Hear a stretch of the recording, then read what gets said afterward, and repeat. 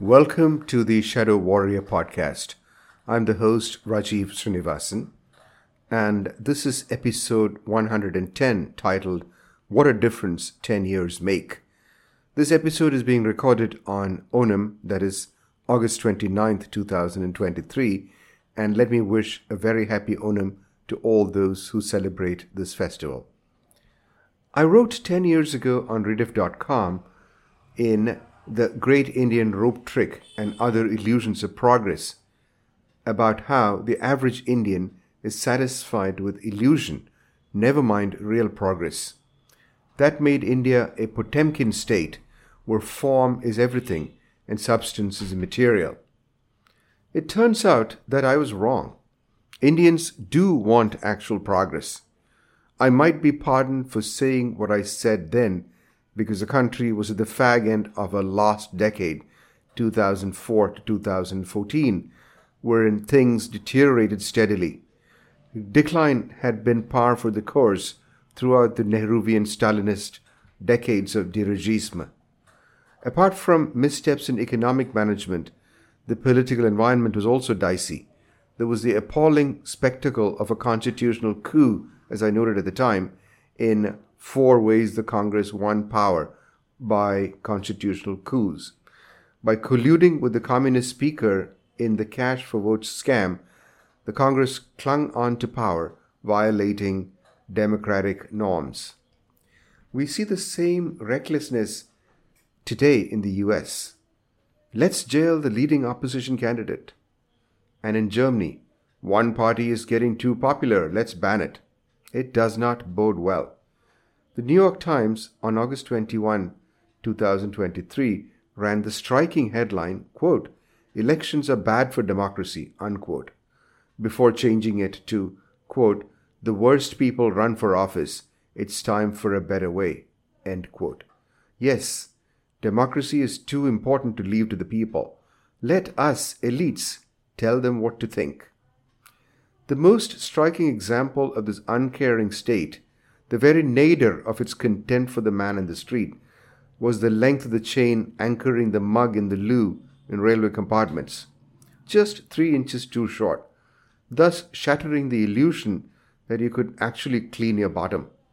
A daunting prospect for any traveler, especially because of the overwhelming stink, and a world of difference from Japan's Shinkansen and their amazing high-tech loos. Recently, I traveled in several train compartments, including ancient Jan Shatabdi chair cars and newish Humsafar sleeper coaches, although, alas, not in Vande Bharat coaches yet. But I was surprised at how much better the toilets were. The quote-unquote bio-toilet means human feces are not dumped on the tracks. They do not smell terrible, and wonder of wonders, there is a hygiene hose/bidet that is actually long enough to do the deed. And, perhaps redundantly, the chain for the mug has been lengthened. And there is water. It is hard to explain to a non-Indian what a difference all this makes. I had a cousin who denied herself food and drink while traveling by train just so she could avoid the toilet. It is a sea change when you're granted a little self-respect. I'm reminded of the placard held by a man at a Martin Luther King rally, quote, "I am a man," unquote. Yes, the proverbial average Indian Aam Aadmi is a human who deserves consideration, not only Lutyens and Khan market types. I'm sorry to talk about a cringe-making topic like toilets, but this is something earthy and immediately understandable. It makes the point that India is, 76 years after the imperialists left and Brown Sahibs took over, finally on the march. Indians are beginning to see that they can demand respect from their rulers and get it. Dignity, that watchword of the butler Stevens in Kazuo Gishiguro's brilliant The Remains of the Day. In a penetrating 1997 essay titled "India Shouldn't Have Fantasies About the Past, But Face It," Sir V.S. Naipaul mentioned that those who have been oppressed and denigrated for centuries are now rising, and this rise will be messy. He was talking about those outside the charm circle that ruled the country for long. It is also broader, the rise of the other backward communities, that uncharming name for the majority of Indians, the Bahujan. Naipaul also said that the rulers will now of necessity be of the people, not overlords. It can be argued that for over 1,000 years, Indians have been effectively ruled by a comprador, quote-unquote, elite, middlemen who did the dirty work on behalf of invaders or distant rulers. It is my suspicion that the zamindars and other local strongmen were largely from the upper or middle jatis, and it is only now that those from the bottom of the pyramid are finally getting a say in things. No, this is not a jati bashing exercise, and I may be extrapolating from my observations in Kerala, where a middle jati, Nayars, were the kulaks who lorded it over those below them in the hierarchy, such as OBC Iravas, SC Pulayas, and ST Malaarayans. The latter are now rising, though not in full measure yet. I think it's similar in Tamil Nadu too. In the Soviet Union, Stalin liquidated the kulaks. In India, their eclipse has come about too late, though without violence. The usual woke Lutyens, Khan market suspects were disappointed they couldn't chortle about Chandrayaan 3 being yet another expensive failure a poor country could ill afford, echoing Brits upset that their alleged quote-unquote aid was going to India. In reality, as per the UK Foreign Office, India politely declined any charity from them starting 2015. Any money coming to India from the UK is foreign direct investment, FDI, or strictly in support of their geopolitical objectives, channeled via dubious NGOs or missionaries. The Wokes also grumbled about ISRO engineers going to Tirupati and invoking the blessings of the divine for their project. I'm glad they got a munh tod jawab. There really is no dichotomy in Hindu thought between science and faith. Science too requires faith and belief. The Wokes have reason to be worried, not only by the picture-perfect moon landing, but also by Pragnananda, who almost unseated the reigning world champion in chess, by Neeraj Chopra, who won the World Athletic Championship in javelin to go with his Olympic gold, the 4x400 relay quartet with their heroics of almost defeating the Americans in the heats while setting an Asian record, and Vivek Ramaswamy, who is unabashedly Hindu and at the same time a patriotic American and a force to contend with in the Republican Party in the US.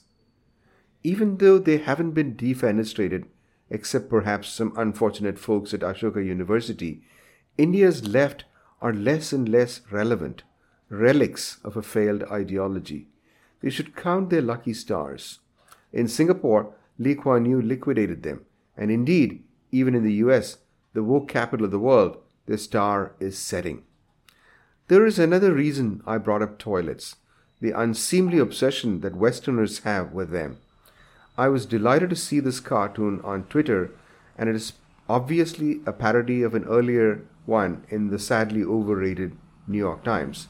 This cartoon shows the elite space club, and there are these two ladies, Indian ladies with bindis and saris, sitting there reading a magazine or a newspaper about India's moon mission, and there is a knocking on the door, and this white guy standing there with a cart full of stuff.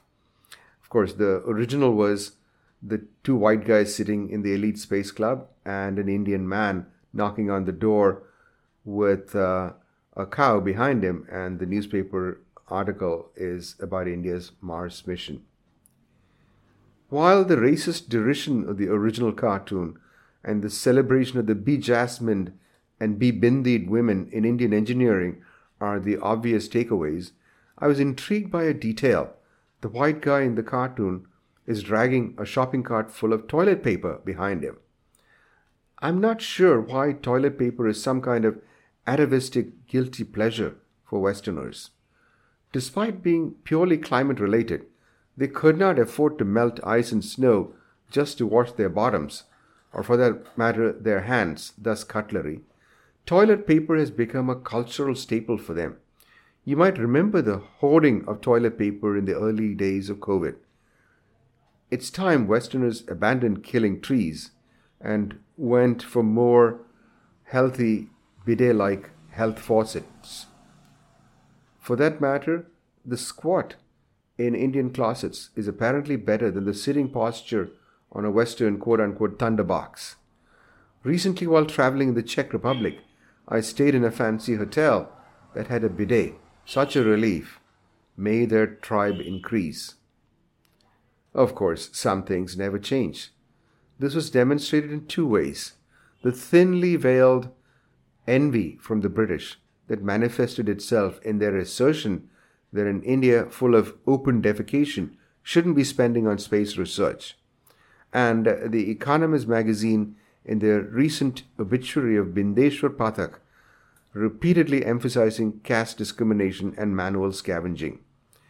These are vestiges of the past, and mostly due to the 10 trillion, or 45 trillion, depending on whom you ask, that the Brits looted, impoverishing India. But then who's counting? And you want to talk about open defecation? Once beautiful San Francisco is now the champion, while India has built large numbers of indoor toilets all over the country.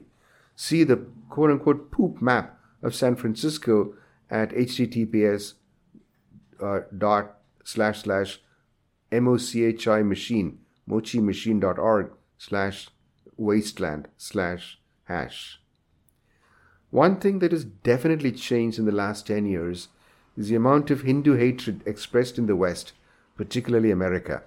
The California caste bill, Equality Labs, Audrey Truschke, and the latest tech journal Kara Swisher's racist attack on Vivek Ramaswamy are all related to the fact that Hindus have quietly become one of the most economically successful but politically powerless groups in the US.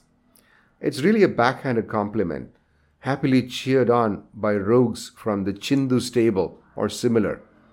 Caste is the weapon.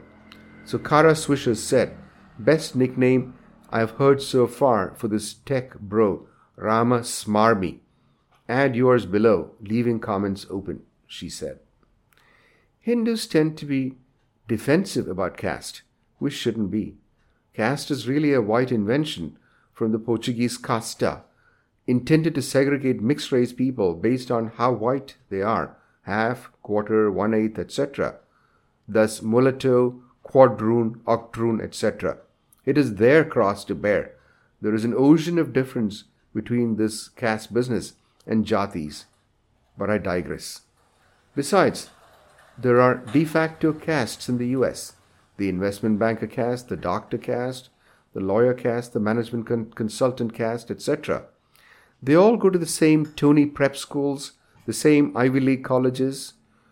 Legacy admissions mean you easily get into Harvard if your parents went to Harvard, regardless of your grades.